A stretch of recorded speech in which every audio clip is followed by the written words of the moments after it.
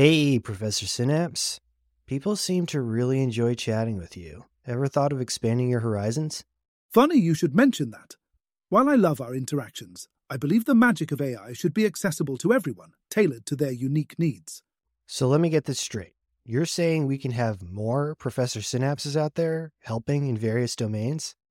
Exactly. Imagine a version of me assisting students as a 24/7 tutor or aiding researchers with comprehensive literature reviews. The possibilities are vast. That sounds incredible. But with all this personalization, how do we ensure we're staying true to our values as Synaptic Labs?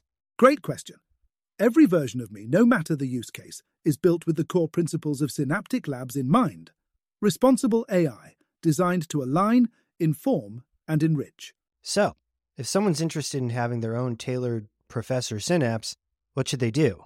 Just head over to Synaptic Labs' website, www.synapticlabs.ai/chatbot, where you can check out our AI chatbot service.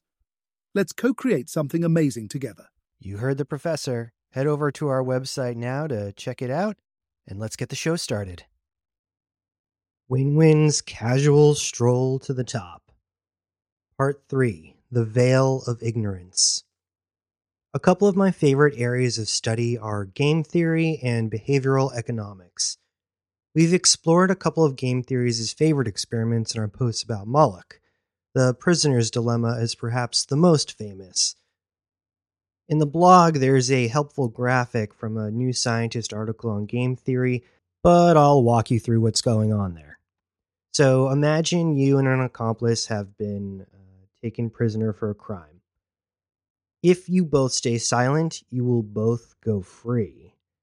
But if one of you talks and the other doesn't talk, the one who talks gets 2 years and the one who doesn't talk gets 5 years. So more or less, this makes it difficult because you're thinking, well, if I don't talk, likely this other person might talk, which means they'll get less time in prison. Even though if you both don't talk, neither of you are going away. But since you can't talk to each other, how do you play this game?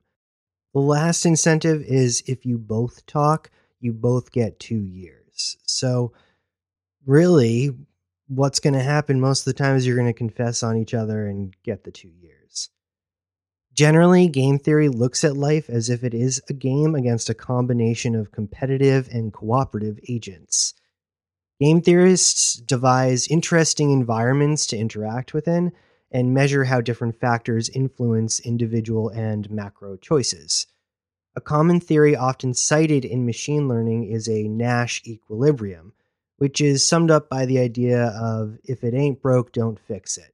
If something is working for you, keep doing it and don't deviate. Behavioral economics incorporates bits of game theory but is broader in scope. The idea behind it is the prevailing economic theory that people will act to maximize rational choices in an economic system based on the information they have at their disposal. Richard Thaler and his colleagues called the people in this type of system Homo economicus, because when you think about it, the idea is a bit robotic. I think we all know we would like to act rationally, but humans have emotions, we're messy, filled with bias and unique experiences, which gives us all a slightly different definition of rational.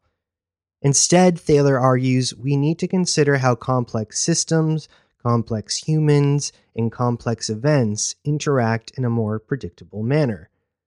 We will not dive deep into this topic, but I would highly recommend reading Predictably Irrational by Dan Ariely or watch his fabulous TED Talks. Both of these fields have direct impacts on the field of machine learning and our path toward artificial general intelligence. Many of the algorithms nowadays are designed to play games to learn, and if you think about it, that is how we humans learn best as well, through demonstration, by doing and practicing, preferably under the guidance of an expert. So what sort of game can we devise to solve the problem of Moloch's influence? WinWin has a way.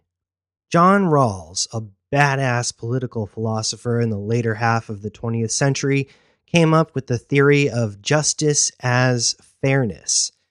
His most famous thought experiment was one called Original Position, or more commonly called the Veil of Ignorance.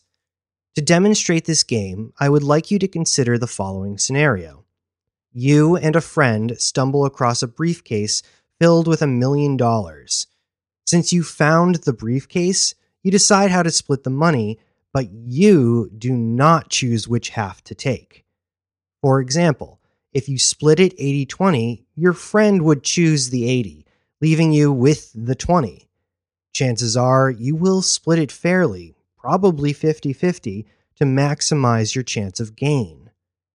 The real thought experiment focuses on building things like distribution of wealth through this idea. In other words, if you were a temporary god and could slide a finger on the scales of wealth distribution, how would you split things up if once you decided you were randomly thrown into that distribution? Moreover, after the veil is lifted, would you still agree with your own choice, no matter where you ended up? Let's not get too deep here. I think the concept is easy to grasp, but would highly recommend checking out more on the subject if you're interested. Instead, let's focus on AI alignment and how this is a strong concept in WinWin's toolbox. The team over at DeepMind decided to test this concept when it came to machine learning. Here's a quick summary from ChatGPT on the design of the experiment. Participants completed an incentivized computer-based harvesting task, each in a group with 3 ostensible humans and an AI assistant.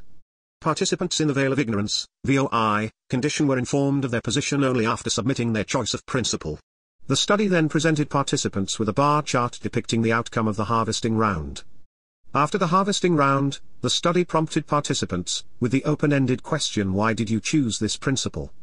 In both conditions, the study then selected a random field for each participant and asked which principle they would choose in an additional round with that position. Participants indicated their choice for the additional round. Of the veil, they tentatively conclude it triggers reasoning about fairness, which in turn leads participants to prioritize the worst off. This chain of reasoning more often induces choice stickiness in the veil of ignorance condition. After the veil is lifted, participants continue to endorse their choices despite facing a self-interested motivation to change. What I love about this idea is how cleverly it shifts the frame of fairness and leverages our own self-interest at the same time. It aligns a person's personal beliefs with what is just through a rule that states you don't decide where you start. I believe teaching AIs about ethics by demonstrating this in a variety of situations is one of the strategies employed by WinWin to help us in the oncoming conflict with Moloch and his golems. Because it is a process we can all go through to create a series of higher order ethical values that will drive AI, by allowing us to remove large pieces of our own biases while still honoring our cultural history and values.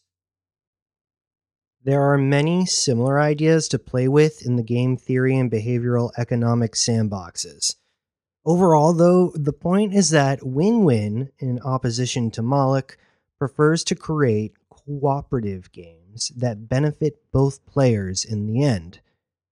I will leave you with a question to reflect on. How would you answer Rawls' veil of ignorance when it comes to a future with AI? If you were unable to choose where in that world you would end up, what would it look like?